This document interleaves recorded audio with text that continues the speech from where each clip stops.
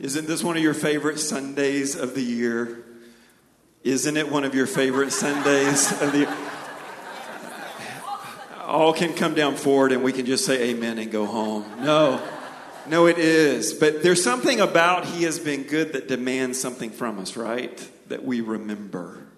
That we remember and we treasure all the things we see this past year through the lens of who God is and what God has done. And I just want to say on behalf of Amy and myself, there's a new Thanksgiving in my heart that's really kind of an old one, but it's a renewed one.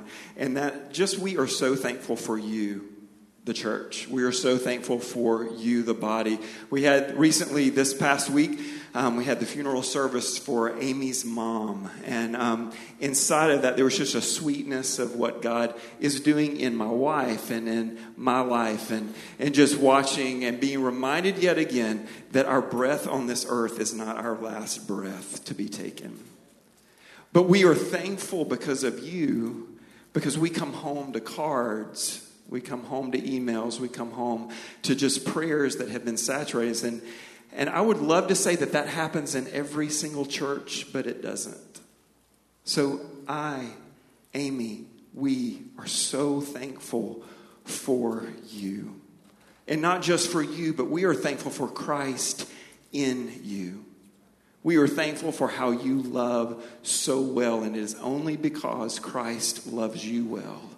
And through that, you love others. So we are the recipient of that love.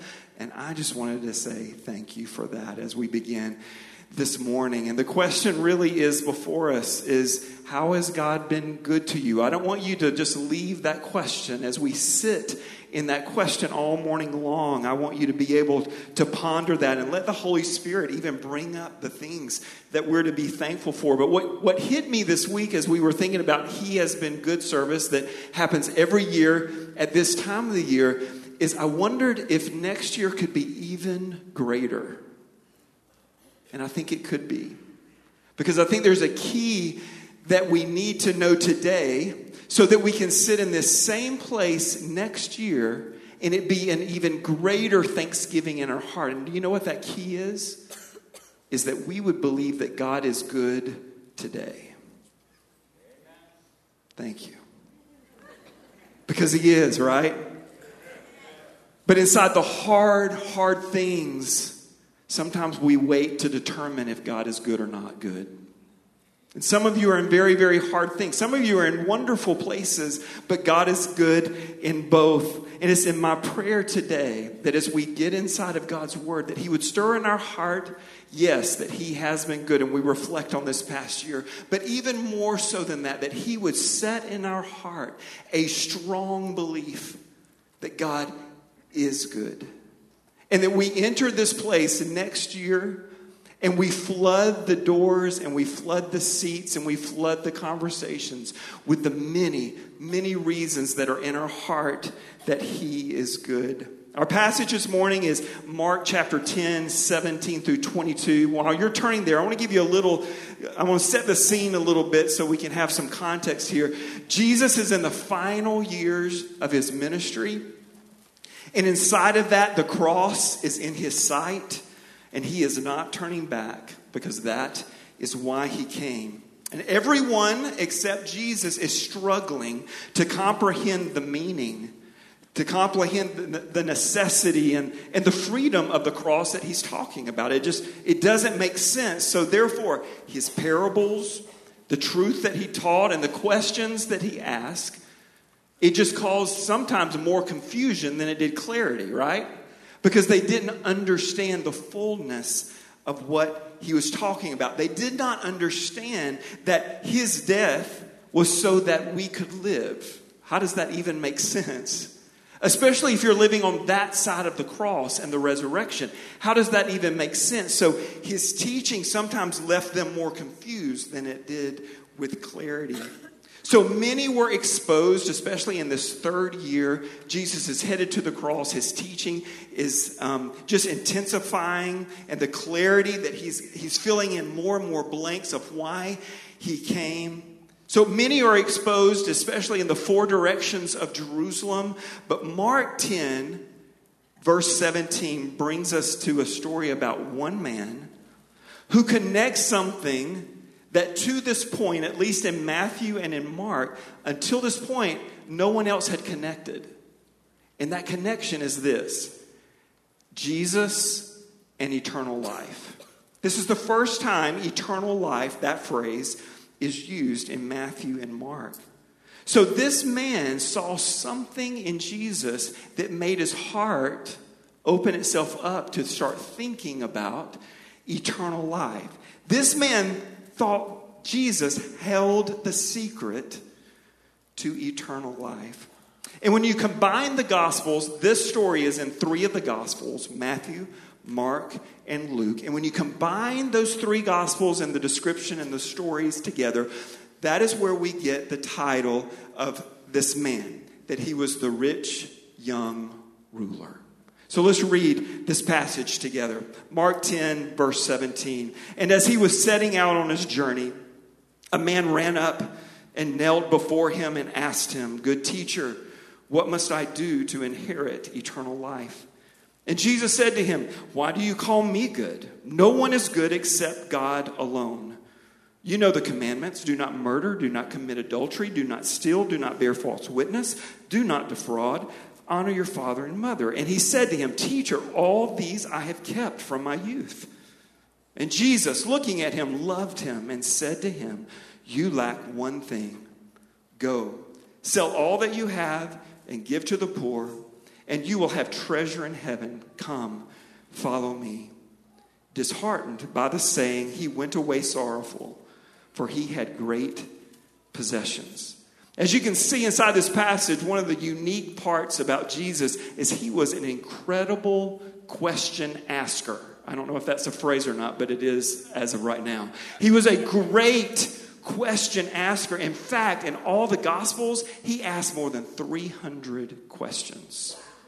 Exactly, Sarah. Exactly. Jesus didn't ask questions, obviously. He is the Son of God. He didn't ask questions because he lacked or needed information. Why did he ask questions? He asked questions so the listener, the one being asked, could understand and see their heart as he saw their heart, the condition of their heart. But not only is Jesus the king of all questions, but he is also the ultimate revealer of truth. Why? Because he is truth. He doesn't just walk among this thing and start spouting off facts of what's true. He's saying, "I am truth." Truth now has become a person in the flesh in front of you. My words are not like other men's words. I am truth. Listen to what I am saying. So inside of this passage, we're going to walk verse by verse, but I want to start with the most blatant, clear truth that Jesus says. It's just straightforward. It's just right there in Mark 10, verse 18. And Jesus said to him, "Why do you call me good?" Here it is. "No one is good except God alone." The belief statement that I pull from that is simply this: God alone is good. That's brilliant, right? I mean, that's like top PhD level right there. But listen, this is what I've learned in my own heart as I've spent time with this. The simplest truths about who God is the hardest to believe. God is love. God is good. God loves me. God is good to me.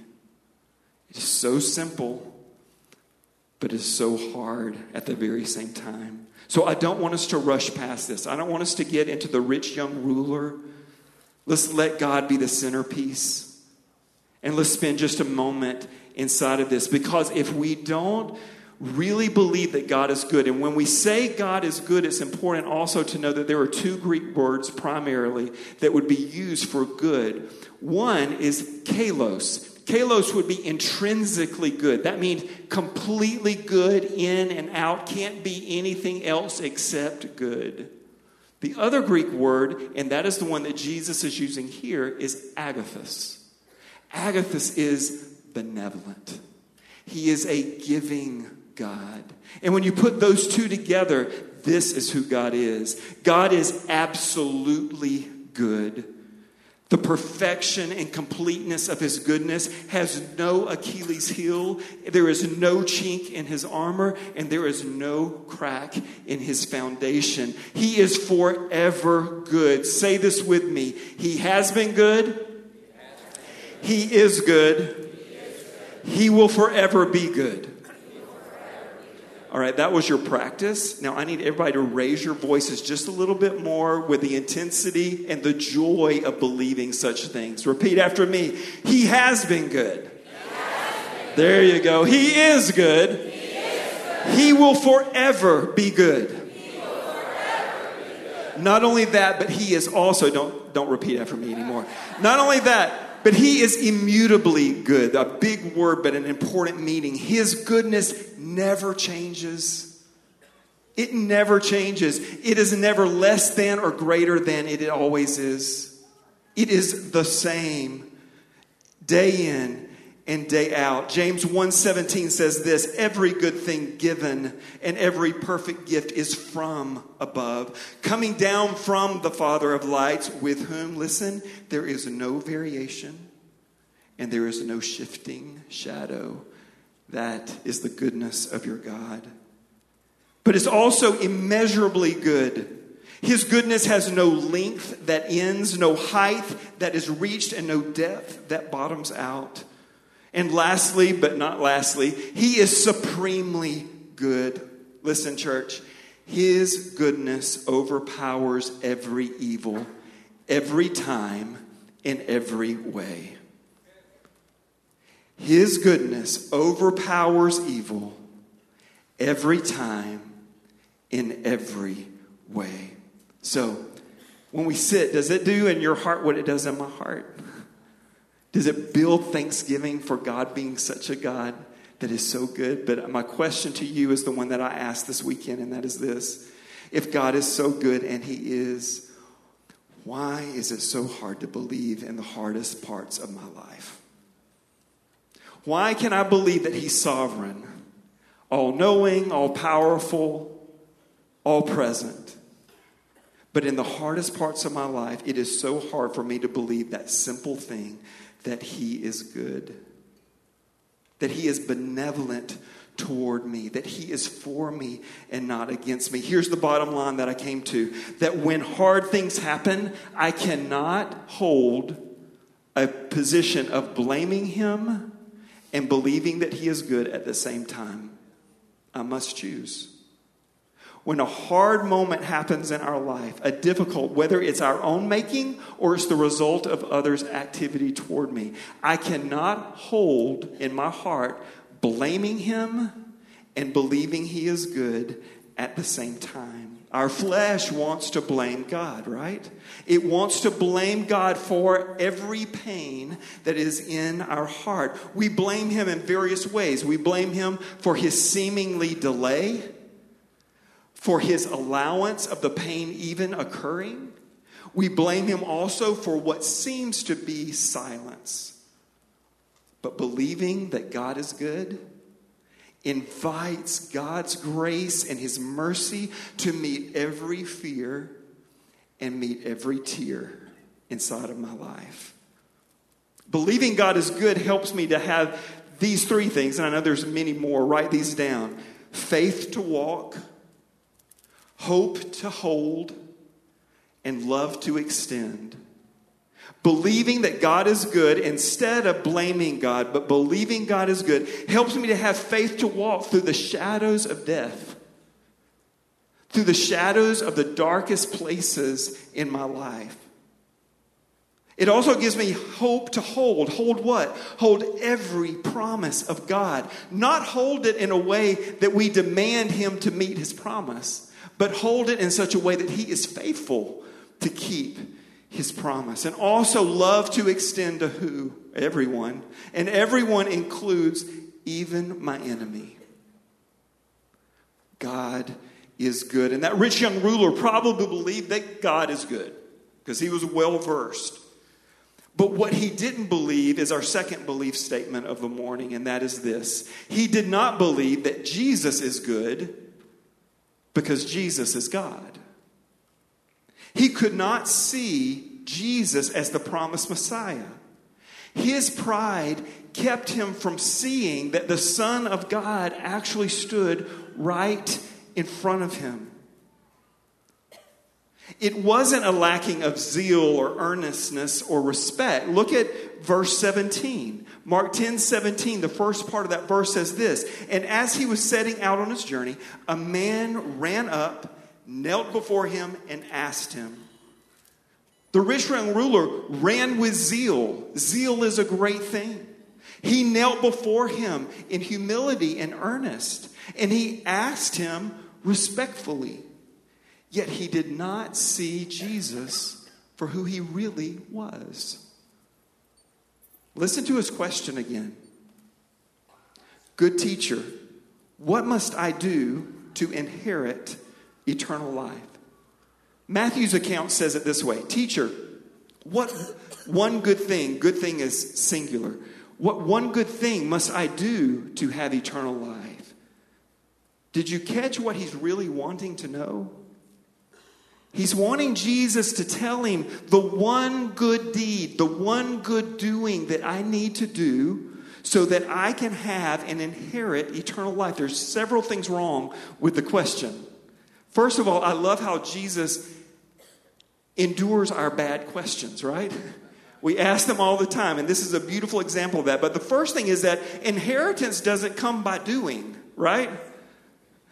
An inheritance comes by being and receiving. That's what an inheritance is. Secondly, is he saw Jesus as the one who knew the secret of what the one good thing was to do. But he didn't see Jesus as the one good thing. Jesus responds in such a perplexing way to this question. And this was such a good study for me this week because I've never really seen it this way because I've not taken time to do so. Finally, someone is asking about eternal life. Remember, this is the first time that phrase has been asked. Finally, someone is asking about that. The table is completely set for Jesus to declare, "I am the life. I am the resurrection. I am the door. I am the good shepherd." But he doesn't. What does he do instead? He goes to the heart problem of the man and he says, "Why do you call me good? There is no one good except God." Really what he's saying inside of his question to the rich young ruler is, God alone is good. You call me good teacher, but can you not see that I am good because I am the good shepherd who is the Son of God? Let that sink in just a minute. Because does it seem like sometimes your prayers get no further than your lips? And it feels like Jesus is just simply not getting what you're asking. I would say it's because we are addressing Jesus as who we want him to be, like the rich young ruler, instead of who he is. Jesus did not come to become an idol of our heart. He came to be Lord of our heart. Let me say that again. Jesus did not come to become an idol of your heart, as if you could control and rule. He came here to become the ruler, the Lord, the Savior of this heart. That he would be the master, we would be the servant. He would be the father, we would be the child. He would be the potter, and we would be the clay. So in light of all the goodness of Christ that we can clearly see, we see something about eternal life that this rich young ruler couldn't. And we see this third belief statement inside this passage this morning, and that is this: doing good will never be good enough to merit eternal life. Doing good will never be good enough to merit eternal life. The rich young ruler was convinced that he had his list, and he actually checked it twice. And he was, I'm not going to say the next phrase, and was convinced all the boxes were checked in his life. Mark 10, 19 and 20, look at it. You know the commandments. Do not murder, Jesus is saying. Do not commit adultery. Do not steal. Do not bear false witness. Do not defraud. Honor your father and mother. And the rich young ruler said to Jesus, Teacher, notice he dropped good. Teacher, all these I have kept from my youth. See, the rich young ruler's mind was convinced that he had done all the things that he was supposed to do. But his heart was not convinced. And don't we experience that same kind of thing? Sometimes our mind wants to rationalize that we are good enough, that everything is okay because we are doing our very best, and surely God is going to let our very best be enough. But there's something inside of our heart that says, no, that's not right. That's exactly what's happening here. This rich young ruler concluded he had the pieces, Jesus, eternal life, but his pride would not allow his heart to say Jesus is eternal life. His unbelief had him stuck on trying to earn eternal life and not receiving it as the gift that it is. And I think we become a holy silence in this room right now because we all identify with the rich young ruler, right? Our flesh and our enemy demands doing. It demands measuring up. It demands payback for missing the mark in our own life. But the truth that we all know inside of this room, some may be hearing it for the first time, is the truth is it's impossible to do enough. We will never be kalos good. We are not able to be benevolent good out of a pure, perfect heart. Only God is. And there is actually some in this room and even viewing online that is not that you can identify with the rich young ruler as a past part of your story. It's your present story. That you are the heart of the rich young ruler. You are asking even now, what must I do to inherit life? I want you to listen to your freedom. Ephesians 2:8-9. For by grace you have been saved through faith, and this is not your own doing. Say this with me. It is the gift of God. It's not a result of works, so that no one can boast. Your freedom from sin and your freedom to God is found in Christ alone, by grace alone, through faith alone. And if you don't know Christ as your Lord and Savior, His Word tells us that we're to confess Him as Lord, and for us to believe in our heart that He died and that God raised Him from the dead. And do you know what God promises? That we will be saved.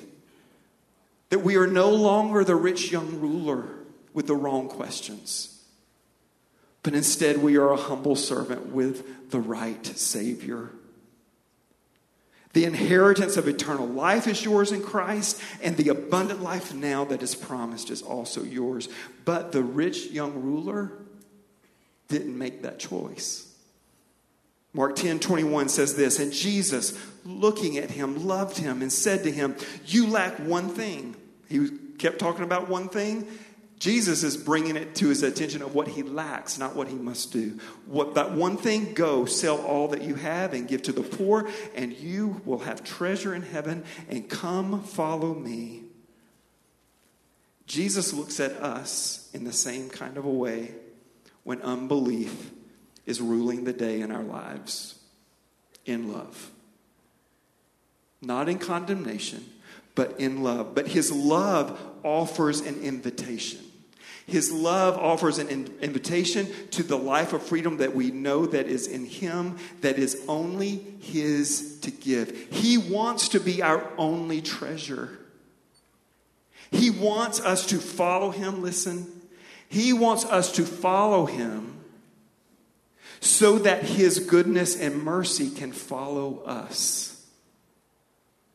May today begin a journey that we're walking and following him and embracing his goodness, so that next year we stand in this same place and we look back and we go, his goodness and mercy, his goodness and mercy has followed me. Surely it has.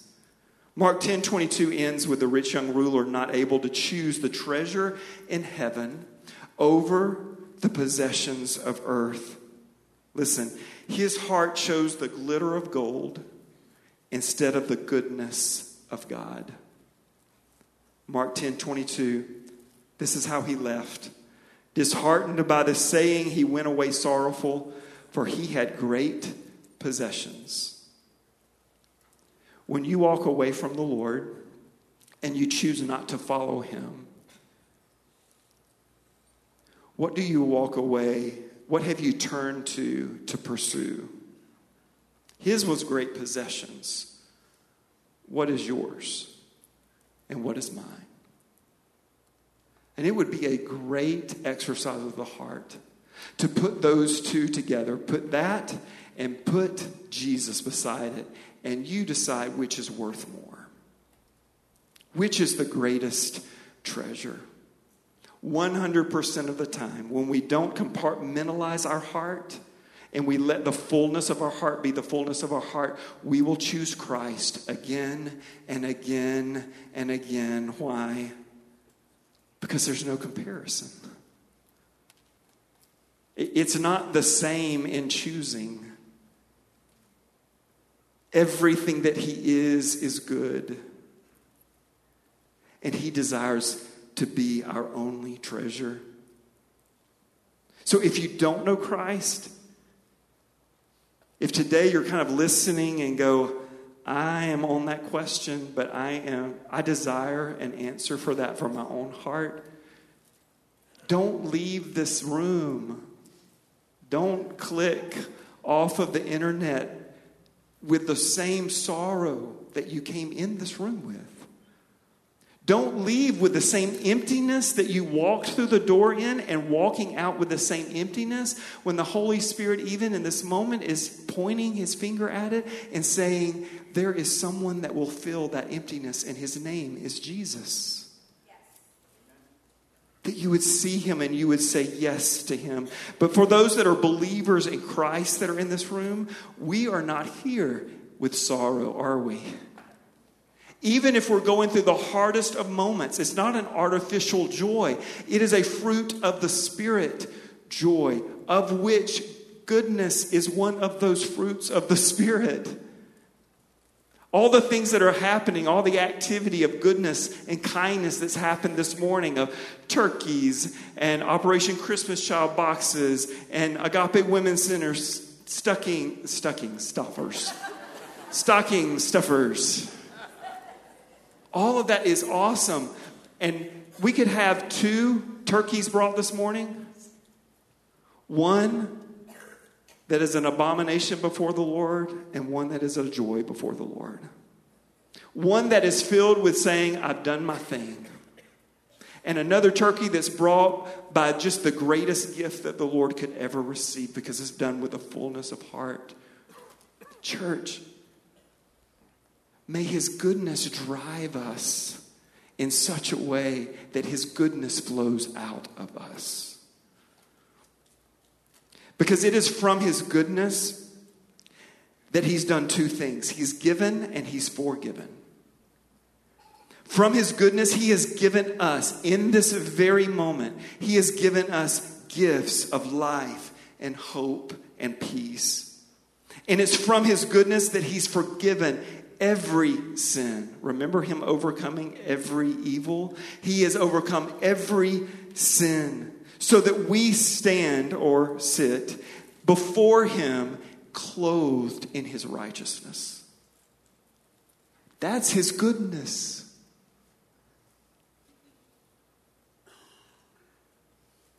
So Jesus is asking us, me, he's asking you, the exact same question that he asked the rich young ruler. He's asking you, and may your heart hear it, why do you call me good?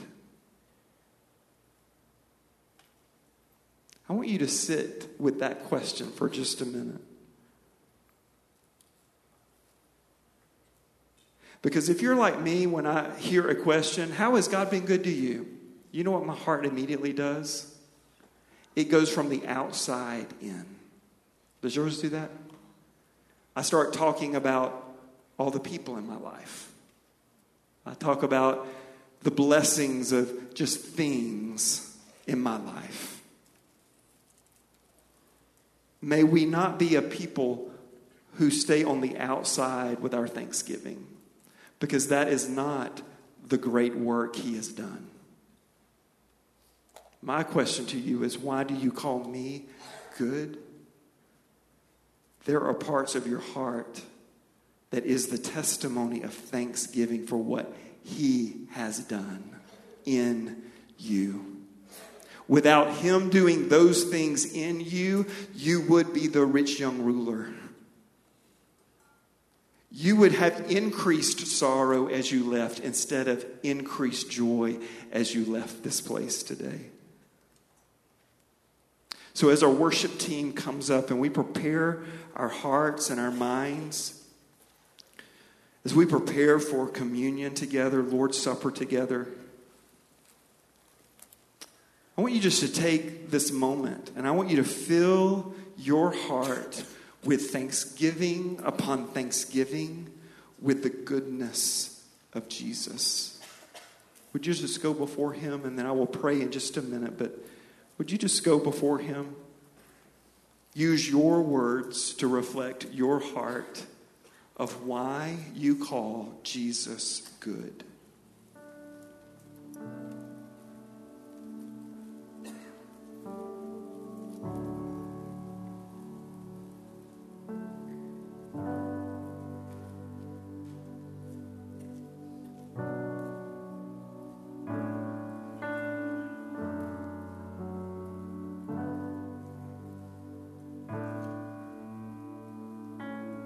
Jesus, we come before you, and when we really stop and we think of why we call you good,